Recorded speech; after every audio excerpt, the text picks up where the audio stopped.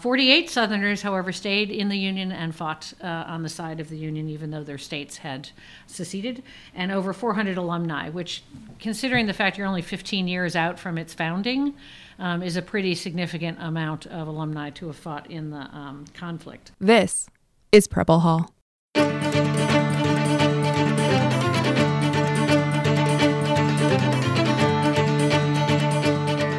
Welcome to Preble Hall, a podcast about naval history from the United States Naval Academy Museum in Annapolis.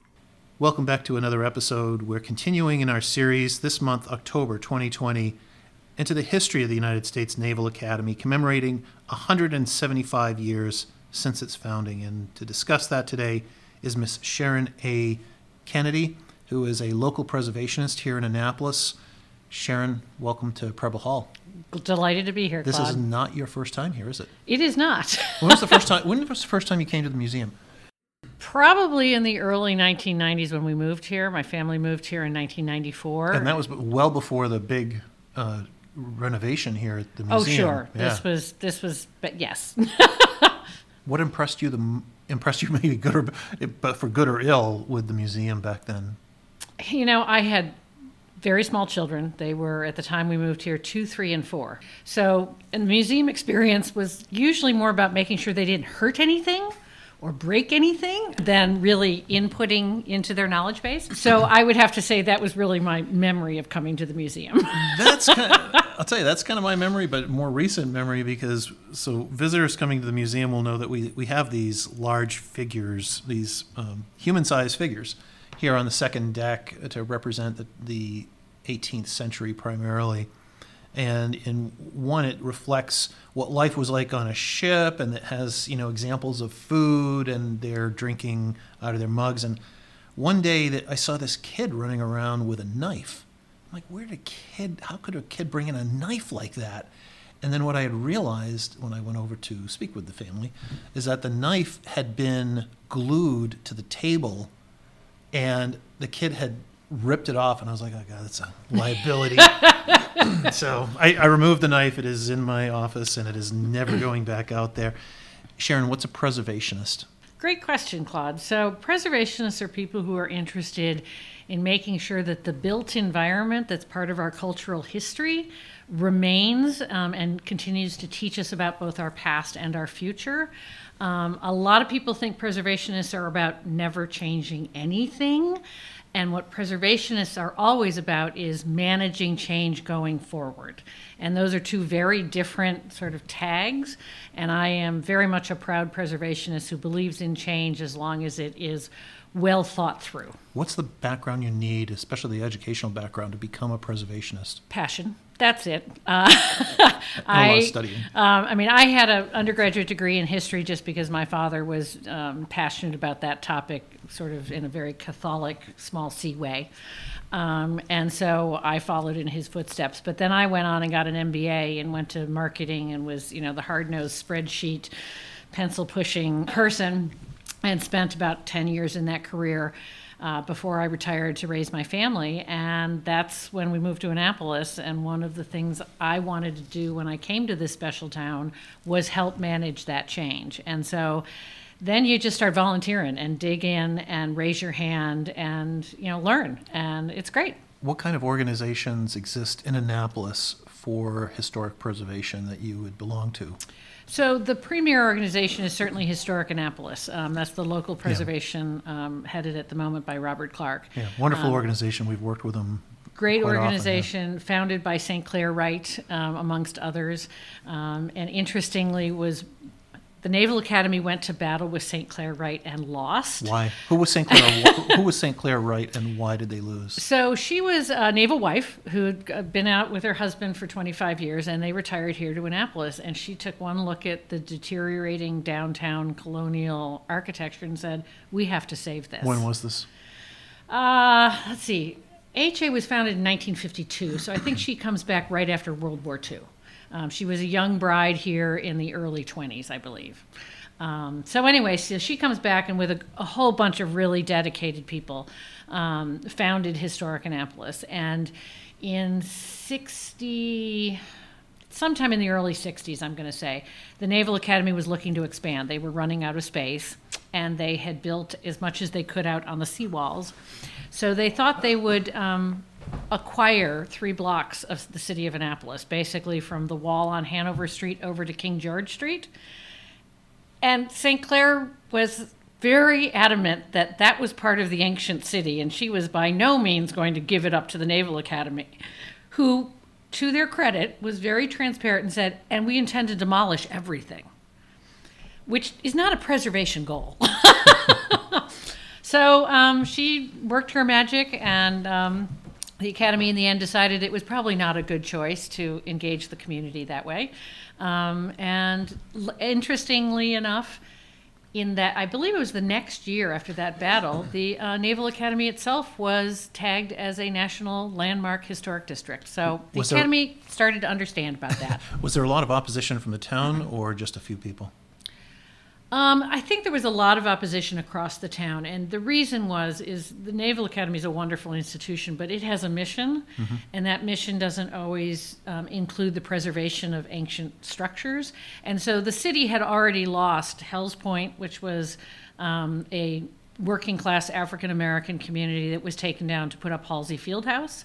It had lost the Colonial Governor's Mansion during the Flag Era expansion. Back at the turn of the century. Back at the turn of the century. So there was sort of a hangover effect, is the way I would describe it, that it just didn't seem like a good idea. And there were really significant buildings in those 3 blocks. So for all those reasons, it turned out quite well. Were they primarily residential buildings in Yes. that area in Hells Point? Yeah, they were in Hells Point. It was almost all, except I'm not sure where there was a Johnson lumber yard there, and there was also the ferry landing. And people should know that this is right along the water. Halsey Fieldhouse Correct. is located right on Annapolis Harbor. Correct. And that was done basically by eminent domain, which doesn't go down well with neighbors either most of the time. Now, there was also a point where the Academy tried to acquire St. John's.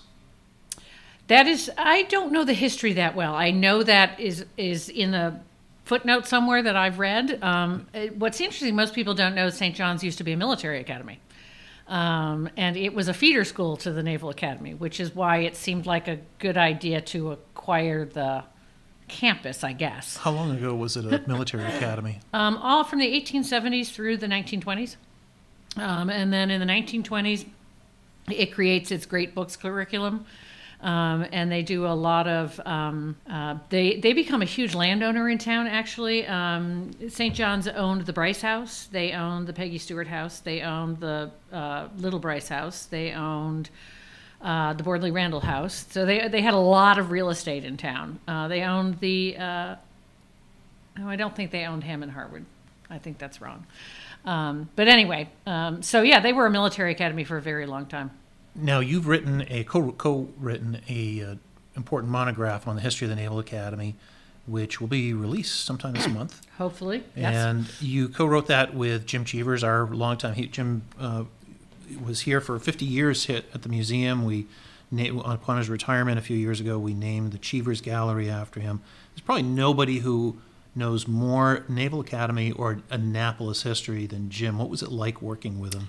Well, just for clarity, I was the editor. He was the writer, I was the editor. It was really my job to take the just incredible in-depth detail history of Jim Cheevers and try to edit it down to a set of story arcs so that it was more accessible, and then hopefully people will get really interested in it, and then they'll dive deeper because Jim has some great books that he has authored, and just you could go on forever. Yeah. Jim's been on here a couple times. Jim's coming back here in the next couple of weeks to talk about the history of the Academy a little bit more, some more granularity as well. But just really a local legend, and even upon his retirement, they had Jim Cheevers Day here in Annapolis. And he was incredibly generous. I mean, I would be, down in the weeds, and I'd be like, Jim, could you clarify for me what this guy's name was? And he, without even referring to anything, he'd be like, oh, no, that was Edwin Dennis. And I'm like, I don't know how you know that, but okay, thank you. If I could download anyone's brain, it would be Jim Cheevers.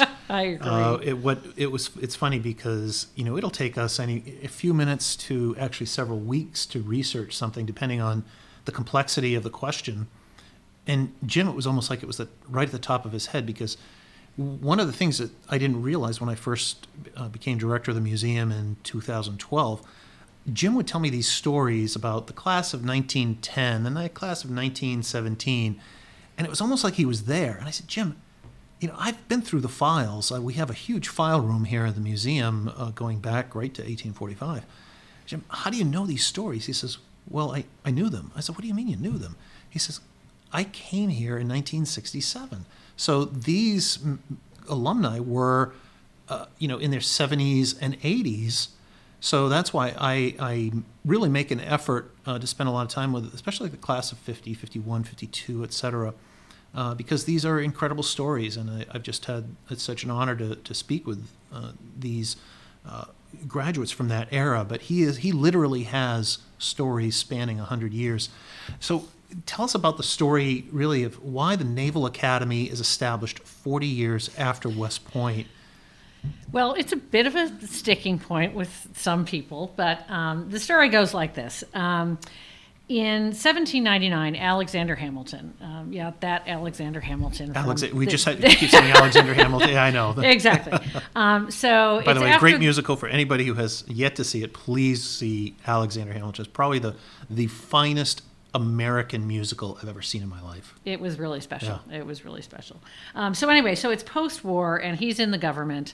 And in 1799, so it's post-George Washington's administration, Hamilton pens a plan, like he has many, many plans, for how to create institutions to create and educate a military corps for the new nation.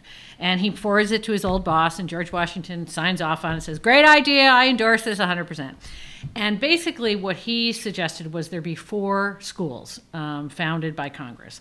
One to deal with military fundamentals, one to deal with engineers and artillerists, one to deal with the cavalry and the infantry, and one to deal with the Navy. So the Navy was always on top of mind as it needed a school of its own because it had things that were unique to its projection of force.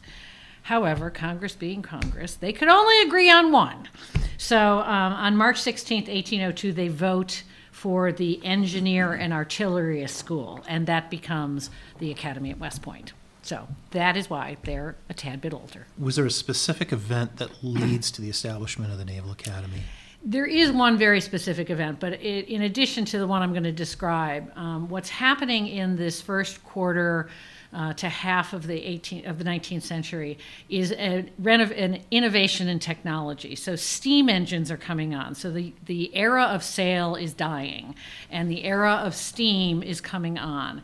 And that means the kind of education and expertise you now need in junior officers is no longer kind of what you can learn in the School of Hard Knocks. You have to understand physics and steam and engineering and all that kind of stuff. So that's sort of a underlying movement that's toward creating a Naval Academy. But the event that happens is something called the Somers Affair of 1842. And what happens is the Somers is a warship, and it's out on a cruise. And the officers become aware of a midshipman and 2 senior enlisted who are plotting a mutiny. So they uncover the plot. They have a trial right there on the deck of the ship, guilty, and they hang them. And they come back to New York. And there's this huge uproar. And the reason there's a huge uproar is because the midshipman was a man by the name of Philip Spencer, and his father was the Secretary of War. Well, he had been placed in the Navy as a midshipman because he was a delinquent and a truant, not because he could help move the mission forward. And so it really exposed the total inadequacy of the appointment system and the fact that there were no standards for midshipmen. And it was kind of like the final push where Congress said, we have to do something. And so they did. I should add that nobody wanted this midshipman on his ship. In fact, Alexander Slidell Mackenzie, who was the commanding officer of the Somers, even he didn't want this ne'er-do-well on his ship. But he was told by Matthew Perry, whom he was related to, no, you're taking him, and he's the Secretary of War's son, and you have to take him. So it would have been interesting what would have happened to Alexander Slidell Mackenzie's career, which had progressed remarkably well, for 15, 20 years, had he not had that experience. Who gets the most credit for establishing the academy? Such an easy one. George Bancroft. He was the Secretary of Navy from 1845 to 47. And while there had been multiple attempts to create a naval academy, he kind of took the bull by the horns and said, I'm just going to do it. I'm not going to ask Congress. I'm going to use the budget I have. I'm going to figure it out, and I'm going to present them with a fait accompli. And that's literally what he did. So no doubt about it, he was the guy who got it all started. Why did they choose Annapolis? Because there were so many cities and towns along especially the eastern seaboard at the time. I mean, you're talking maybe the Gulf Coast. In 1845, you had even the possibility of the Pacific. But why is Annapolis chosen? So it's a really interesting confluence of happenstance. There was no big strategy behind it, I hate to say. The last attempt at a school was up in Philadelphia, and it was the Asylum for Retired Sailors. Mm-hmm. It didn't go well. And so when Bancroft was looking for a place, there was Fort Severn sitting on the cusp of the Spa Creek and the Severn and the Chesapeake, 10-acre U.S. Army fort. He had no money, so he couldn't buy land. So he was like, great, if I can just get it reassigned, I get the land free. Awesome. And that's literally what he did. He got the Secretary of War to reassign Fort Severn from the Army to the Navy. Was it still in use as an active fort? Fort Severn was always manned, but it never shot anything in anger, even in the War of 1812. So it was active duty, but it wasn't what you'd call linchpin defense. Right. So and it wasn't something that was just sitting out there rotting away. No, it was correct. An active base. It was, and so it was occupied. And so the other thing that was sort of pushing in Annapolis's favor are two other factors. One was Bancroft's in D.C., and he wanted it close to keep oversight on it as a young institution. And so Annapolis was perfectly located for that. It's a one-day trip even back then.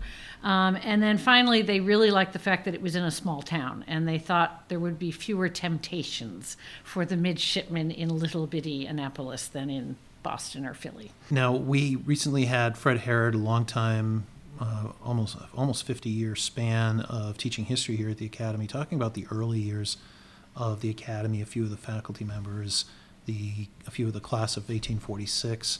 But in editing this monograph, can you tell us about the early years, what they were like, and how they might be different from today? Sure. So the original curriculum or course of study at the Academy from 1845 to 1850 was you came to the school for 2 years in Annapolis. Then you went out for 3 years into the fleet for your sort of practicum, so to speak. And then you came back to Annapolis for a final year, and then you became you were commissioned as an officer. That only lasted, like I said, for 5 years. And then the current, which is a 4-year academic with summer cruises, was brought in 1850. Back then, it was pretty Spartan. Pretty much the only thing the midshipmen got were a bunk, a table, and a chair. They had to bring everything else from home. You had to bring your bureaus, you had to bring your own candles, and the first year, you had to bring your own fuel source. And that created so much pushback that in the second year, 1846, the Academy paid for the coal and the wood to heat the dorm. So that was a step forward. Was that because the members of Congress realized that perhaps not all of the midshipmen could afford, certain types of fuel? I don't think it ever got up to the congressional. I think the soup at the time got so much blowback, he was like, fine, we can do that. It just was a minor thing, but it's just sort of, it's an indicator of how it took a while to sort of get the wheels up and running, so to speak. Interestingly, in those early years, the first year, 1845, there were only 7 faculty members and about 50 midshipmen who started the Naval Academy. Yet they took courses in French, Spanish, math, navigation, sciences, history, writing, chemistry, ordnance, gunnery, and steam engineering. So everybody had to teach more than one thing. So it was a pretty close-knit group. And in terms of just daily routine, probably one of the biggest differences, and this lasted until well into the 20th century, I believe, is they had daily recitations. So instead of lecture and then written exams or discussions or things like that, it was a memorization. You had to stand up and recite what you had been taught the day before, and that was the way you gained knowledge. And that's why they named it Recitation Hall. I believe that is why they named it Recitation Hall. A building that no longer exists. It was something Correct. mostly for most of the 19th century. Yes. So how does the Civil War affect the Academy? Well, the Civil War, as it affected every institution in this country, ripped the Academy apart. 156 officers and midshipmen resigned, and 142 of those went to serve in the Confederate naval force. 48 Southerners, however, stayed in the Union and fought on the side of the Union, even though their states had seceded, and over 400 alumni, which, considering the fact you're only 15 years out from its founding, is a pretty significant amount of alumni to have fought in the conflict. The biggest thing that happened, obviously, physically, was the Naval Academy moved. So Maryland was a Southern state. There was a lot of Southern sympathy. The assumption was it was going to vote to secede. Which is why Franklin Buchanan, who was the senior-most officer at the time, submits his resignation to Secretary of the Navy Gideon Welles, and then he asks for it back once Maryland decides, I think it was by one vote they decided not to secede, if I'm not mistaken, and he asked for the resignation back, and Gideon Welles said, I'll have none of that in my Navy, so good luck to you. And he becomes the admiral of the Confederate Navy. Right. Yeah. So because of that, they decide the best thing to do is evacuate the campus. And so actually the USS Constitution at that time is here as a teaching and a dormitory. And so they load the Constitution up, and there's a order from one of the admirals, whose name escapes me at the moment, saying, if you can't save her, sink her. In other words, they were not going to allow the USS Constitution to fall into the hands of the rebels. Especially since we'd lost most of the fleet in Gosport, Norfolk, Virginia, because just a few months before, you have the USS United States and the USS Merrimack and the Pennsylvania, all these ships that were basically burned to the waterline to prevent their capture from advancing Confederate forces. Yeah. So everybody picks up and moves out in April, and they go to Newport. And the Academy is reinstituted in downtown Newport and continues on educating midshipmen. They accelerate the course in order to graduate more quickly, but they are there until 1865. The campus here is returned to the War Department, transferred out of the Navy and back to the War Department, and literally thousands and thousands of troops are encamped on the grounds over the course of the Civil War. They're often disembarked here and then sent onward down the Chesapeake for further fighting. And so that lasts until September of 1865, when the midshipmen and the faculty return. And that's why for local residents, when you're traveling through a specific portion of Annapolis called Parole, now you've got the big Parole Center that was constructed maybe, 10 or 12 years ago, that was all built up. But it was the place where you paroled Confederate prisoners of war. I mean, you still have images of those camps in Parole, awaiting negotiation. You have General Benjamin Butler, who's set up here at the Naval Academy, which again becomes part of the Army, or an Army encampment during the Civil War. And the class of 1865, if I'm not mistaken, is the only class to go through the Academy without having gone through the Annapolis. I think because that's correct. They were all correct. up in Newport. They were in Newport the entire 4 years. It's almost like the Mexican-American monument here on the Naval Academy grounds, which was, I think it's the oldest Navy monument on the yard, might be one of the oldest in the United States aside from the Tripoli Monument. But the money was raised by Naval Academy cadets that back then, later midshipmen. And the four names of the midshipmen who died during the Mexican-American War, who were on that Mexican-American monument on Stribling that every midshipman passes by, never stepped foot in Annapolis, because two were already past midshipmen who didn't need to come to the Annapolis, and then two were midshipmen who on their way to Annapolis but got orders to go down to Mexico and were killed. Who do you think were some of the most consequential leaders at the Naval Academy? And this is a tough one because you've got 175 years and there's so many different periods of Academy history, but who do you think are some of the most consequential ones?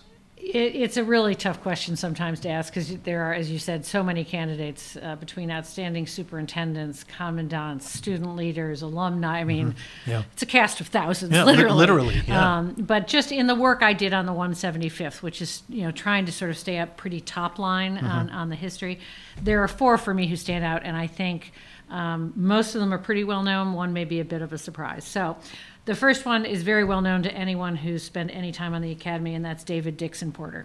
He is the superintendent from 1865 to 69, and it is under his watch that the Naval Academy really sets its course for the next 150 years.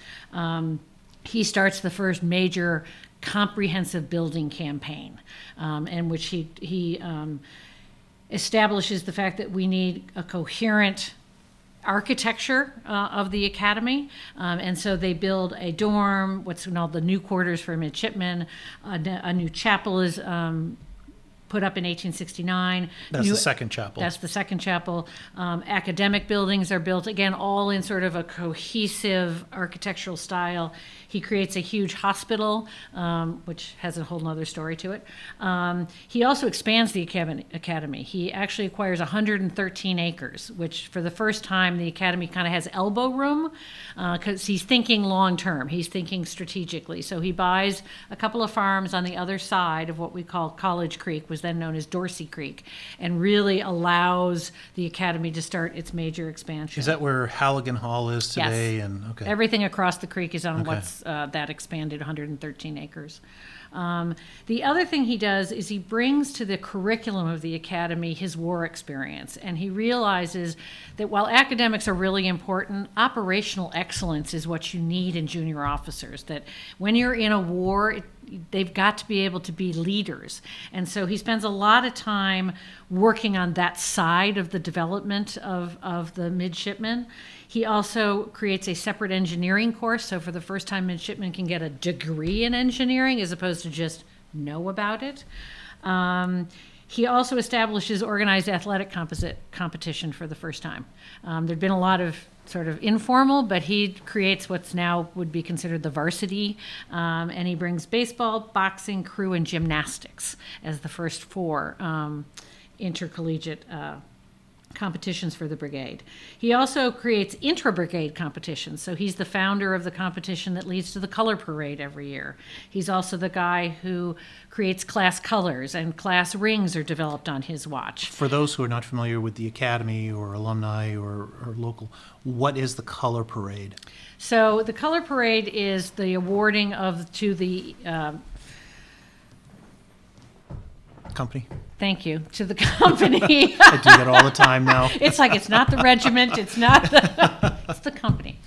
So the color parade is the award at the end of the year to the company who has competed and been the most excellent for the year out of the 30 companies that comprises the brigade. And they get to bear the colors for the next year. And it's the last parade of the year they are awarded the flag. Okay. So it's a big deal. And that's where the color girl comes from, because Correct. the company commander of each of those color companies, the one that wins the competition, we have a long history of the color girls now the color person, who is recognized by that company commander. Now I think they've had a couple of company commanders who have had their mothers as their escorts for the parade. But we actually have dresses going back to the 1800s in our collection. Yep. A number of items from that. All right, so that's David Dixon Porter. Yep. I mean, he's pretty significant. He's the second admiral. He's not only a second admiral, but he's the stepbrother of David Farragut, who had been adopted by David Porter. Correct. And it's kind of interesting because both Porters served in the Mexican Navy in the late 1820s. David Porter had gone there as the admiral. Who's the second one? So my second pick in this category is an alumni, Robert Means Thompson. And many alumni will know him, and many midshipmen will know him. But he was never the superintendent. He was an incredibly influential leader at the academy as an alumni. He was the president of Orford Copper Company, so he was a very wealthy individual, and he used his wealth on behalf of the academy. When would he have lived? I don't have his exact dates here, but we're talking about he graduates in 68 and he lives till probably about the 1920s. So it's a 50-year period, the end of the 19th century and the first quarter of the 20th century. He's the one who spearheads the rebuild of the Academy. So it's the turn of the century. The Porter buildings are almost 50 years old, and they're starting to wear and tear. The brigade has been expanding rapidly, and the Board of Visitors does an audit, and then they have a second board come in and re-examine what they said. And basically what they come to the conclusion is the Academy is falling apart, needs to be rebuilt. And so it's Means Thompson who is the guy who recruits Ernest Flagg, the incredible architect who brings to the Academy the Beaux Art architecture that everyone knows and loves here. And he is the one who just pushes that forward and says, no, we're just going to knock it all down and start over again because we have to do it. We have to be prepared for the next 100 years. And he sort of just leads the way and doesn't take no for an answer. And he's just a remarkable guy. One of my favorite stories is about him and sort of as a window into his integrity as a person. Is they had a competition to design the huge chapel doors. So they're building this enormous chapel. Bronze doors, right? They are bronze. And so they put out a nationwide competition, offer to compete to design the Naval Academy chapel doors. And it's a blind competition. No one knows whose design is what. And there's a whole committee that Means Thompson has put together of very learned people. And they pick the winner, and they reveal the winner to be a woman, a 28-year-old woman by the name of Evelyn Beatrice Longman. And the committee members are aghast that a woman is going to be designing the Naval Academy doors. And Means Thompson says, no, she shall stand. It will stand. And it's just him saying, no, it was fair. We did the picking, be quiet.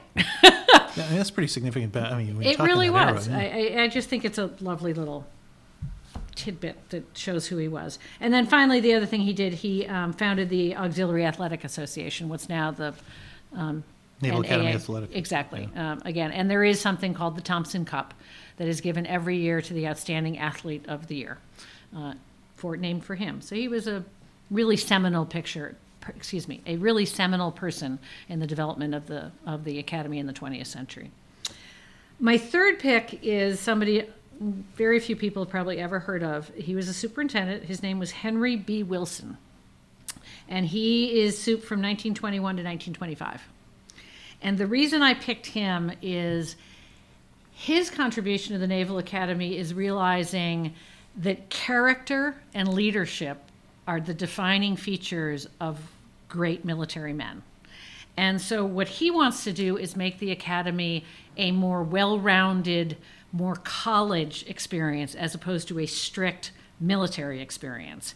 Now, that's not to say he wasn't a tough disciplinarian and he kicked a lot of people out on their cans, but he did things like he instituted Christmas and Easter leaves so that students could go home and be with their families and not be here continuously for 10 months at a time. So prior to 1921, essentially, midshipmen are here more or less for the year. That's correct. They come in September, they leave in June, and then they go on their summer cruises. So they might get a week off to go see their families, and this happens for 4 straight years. And his whole point of view was it takes more than that to develop good men of character, and that's why we're going to do that. Interestingly, he also writes letters saying, if your child cannot go home because of financial hardship, we will have the dorms and the mess hall open and they will be safe here. So it was a real, sort of shift in mentality. He also institutes something called the family support system where he actually communicates with families. Before this, all they got was the yearly report card, and he sends out like quarterly missives from the superintendent to the families telling them what's going on the yard. He starts to treat the midshipmen more as adults and less as delinquents under supervision. So he allows them liberty for the first time on an extended basis. They're allowed to play cards. They're allowed to smoke. They're allowed to read newspapers. All of these things were not allowed Is this why in earlier watches. Smoke Hall comes into being? I don't know the answer to that. He and his wife have small gatherings at the superintendent's house to teach the midshipmen social graces so they don't embarrass themselves or the academy when they go out into the world. He does all these pamphlets on how to be a good fiscal manager, how to budget, how not to get into debt, how to do exam prep. I mean, he's sort of like this father figure who wants it to be more, as I said, sort of well-rounded as an institution. And finally, he's the guy who introduces speakers and extracurricular activities in addition to athletics. So he really sort of morphs the academy in that first quarter of the 20th century into what's going to become the competitive college it's going to be going forward. So my last one is someone very recent, Admiral Kynard R. McKee. He was superintendent from 75 to 78, and he's my pick because he was the guy on watch when women came into the academy, and it was not an easy situation. It was a heavy lift, mainly because, and I'm not trying to sound dogmatic, but as it says in the literature, the all-male bastion did not look happily upon the incursion of women to its midst. And he was the guy in charge who really set the standard and said, we are going to do this with respect and civility. It's going to be hard. We're going to have to make accommodations, but this is going to get done, and it's going to get done well. And it wasn't easy, and there were a lot of bumps on the road. And if you talk to the women who went through those early years, there were a lot of tribulations they had to go through. Absolutely. But he In fact, deserves a lot for his leadership. Just a few years ago, so women were first admitted to the Naval Academy or allowed to apply and admitted, finally beginning in 1976, so the class of 1980. And we had an exhibit commemorating 40 years of women at the Academy just a few years ago. So if listeners are interested, you can go to our website, usna.edu/museum, look for our past museum exhibits, or look for the term ability, not gender, on our website, and you'll find photographs from that exhibit of the items that were kindly loaned to us from the graduates, but also some of the stories that women have had over the years about their experiences at the Naval Academy. Yeah, so he was my last one. I thought he deserved a shout out. That's a good segue to the next question, because you mentioned that it had been pretty much men here until 1976. What's the history of minorities and women at the Academy? So as you just mentioned, women came in by congressional fiat. It was not something the military particularly pushed forward, but the Congress did it by fiat in celebration of the centennial year. All the service academies were required to open to women in the fall of 1976. I have to say they've made great progress in the class of 2020. Almost 28% of the graduates are women. So I think the Academy has made significant efforts to diversify its on a gender basis. The diversification on the minority side goes back way further. In fact, the very first African American entered the Naval Academy in 1872. He was a man by the name of James Conyers. He was hazed out after 16 months. The research indicates the faculty were very protective of him because many of the faculty, having just emerged from the Civil War, knew that they had fought on behalf of people like James Conyers to have the opportunity to do what he was trying to do. But the peer group was not tolerant and literally hazed him out of the institution.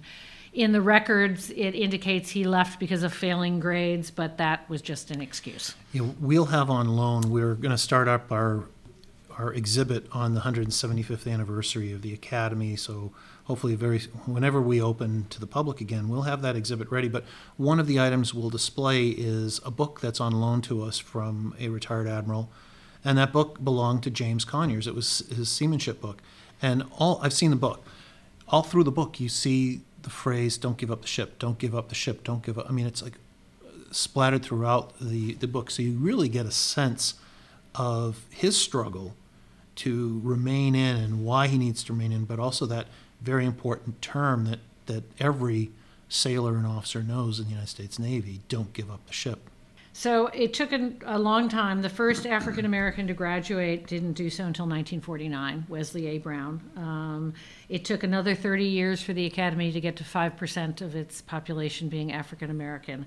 But to be fair, at the same time, the Academy has worked very hard to broaden its diversity in other ethnic minorities. So while the class of 2020 is about 6.5% African American, it's about almost 20% of other non-Caucasian minorities. And so at this time in the class of 2020, about 25% of the class is non-majority. And I think, again, the institution recognizes in today's world what a positive diversity is and how it not only allows more people more opportunity, but seeing problems and solving problems through different people's lenses is a really important analytical tool to send graduates out into the fleet with.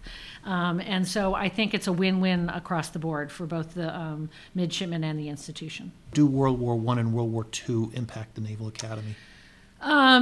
So the two world wars really embarked the Naval Academy, or the bookends of World War I and World War II, really put the Naval Academy on a roller coaster, because all of a sudden you've got to ramp up for all these officers in World War I, and then you got to ramp back down because you don't need them anymore, and then all of a sudden World War II comes on, you got to ramp all the way back up again. So it was a really difficult period to do management and good planning.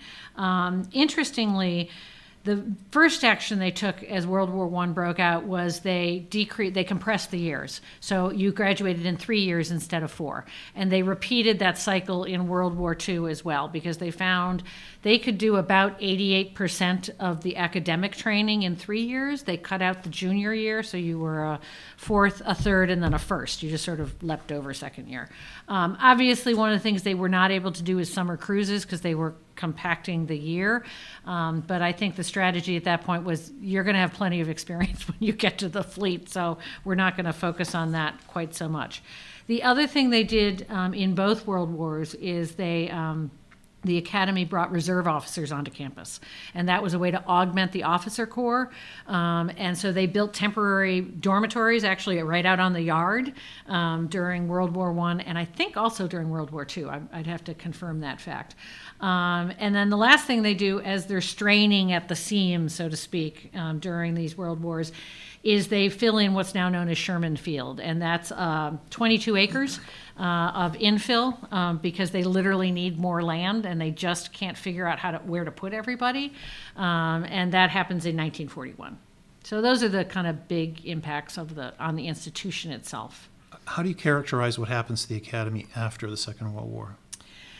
I characterize that as some really strategic rethinking. And it's not just at the Academy. The entire military establishment in the post-World War II period is really having to rethink itself and its role, because what they don't want to do is do what they did after World War I, where huge military expansion and then everything shrinks back down. And in post-World War II, the sort of global engagement of the United States in leadership and saying we're not going to make that mistake again, we're not going to retreat, we're going to provide global leadership means the military has to rethink itself as well. And what's really interesting in the research I did specifically about the Naval Academy's role in that is they felt they had to have an officer corps about 50,000 officers to deal with the post-World War II needs over time, sort of strategically long range. And they weren't sure how they were going to fill that with the institution they had at hand in 1945. So they launched a investigative board, and they came up with 3 alternatives that they presented to the Pentagon and the President in order to fulfill this mandate. The first was keep the Naval Academy at 4 years and then do a separate 2-year postgraduate programs at select civilian colleges. So you'd go to Boston College or George Washington or wherever you were going, and you'd get your 4-year degree, and then you'd enroll at George Washington in a 2-year postgraduate program, and you would come out as a commissioned officer. So that was option 1. Option 2 was let's create a second academy on the West Coast. Like let's cut and paste Annapolis from the East Coast to the West Coast. That was after the Second World War. That was post-World War II. There was a proposal like that, I think in 38 or 39 as well, that they must have drawn from, which suggested having a naval academy here, a naval academy in the Gulf Coast, and a naval academy in the Pacific. Yeah. And I think, a lot of what was driving that was, you have to remember, this was the days when travel was not that easy. And so the thought of being able to draw on talent from two geographic areas where families would feel more comfortable sending their sons to be educated made a lot of sense. And then the third option was keep the Naval Academy as it stood and combine it with an expanded Navy ROTC program inside select civilian colleges. And that last one is the one they chose to execute.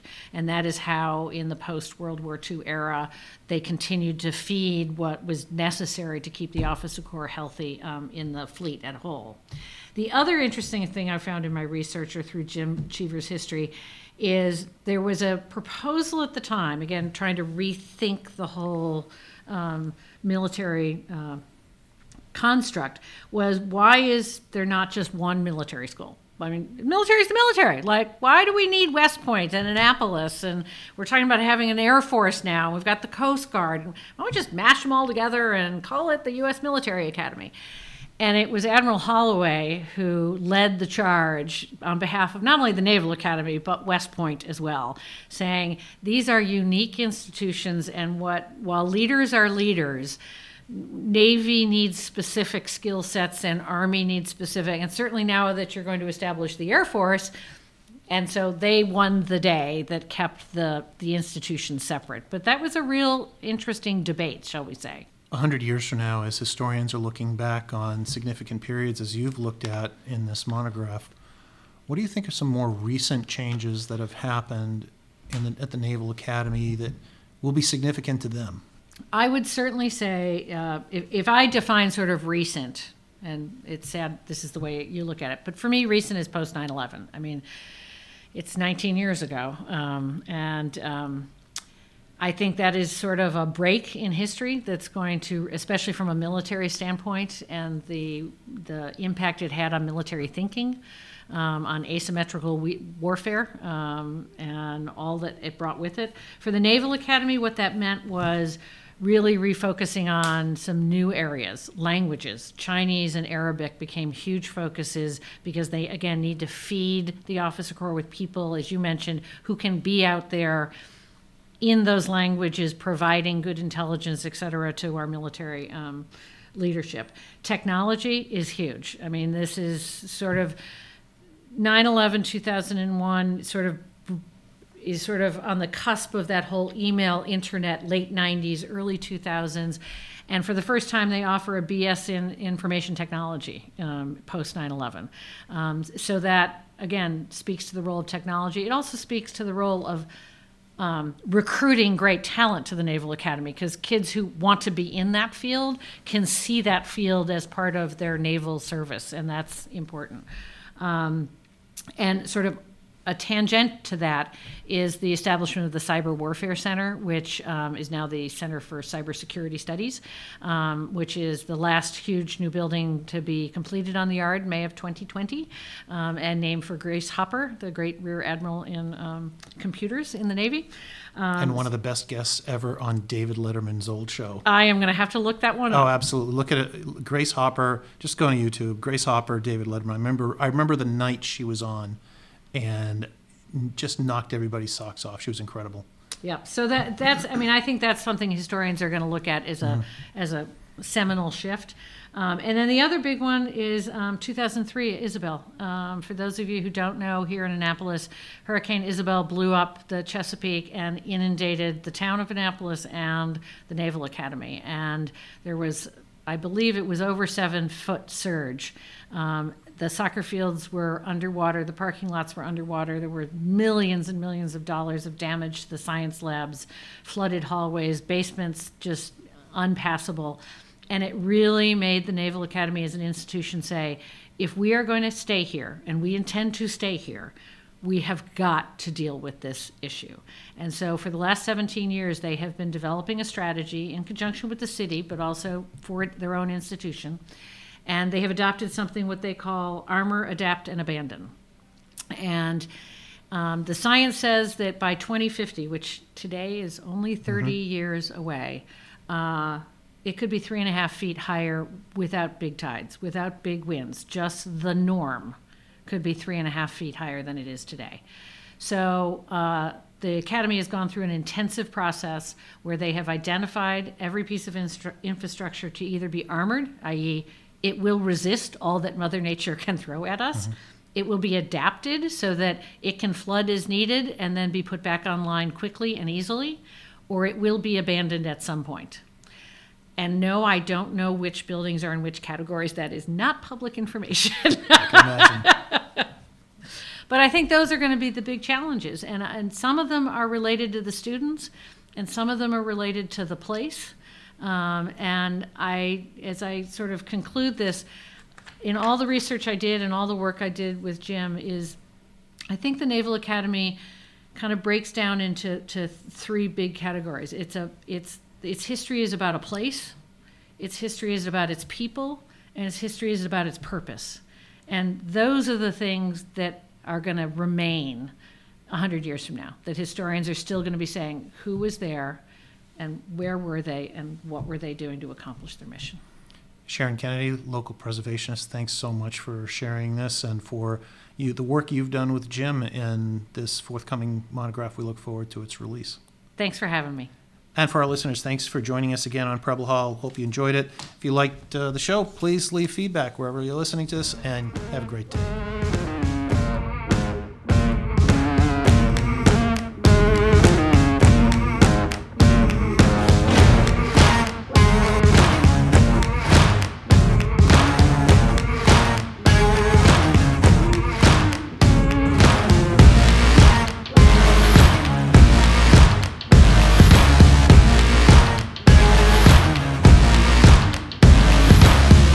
Preble Hall is in no way intended to reflect the official positions of the Department of the Navy or the Naval Academy.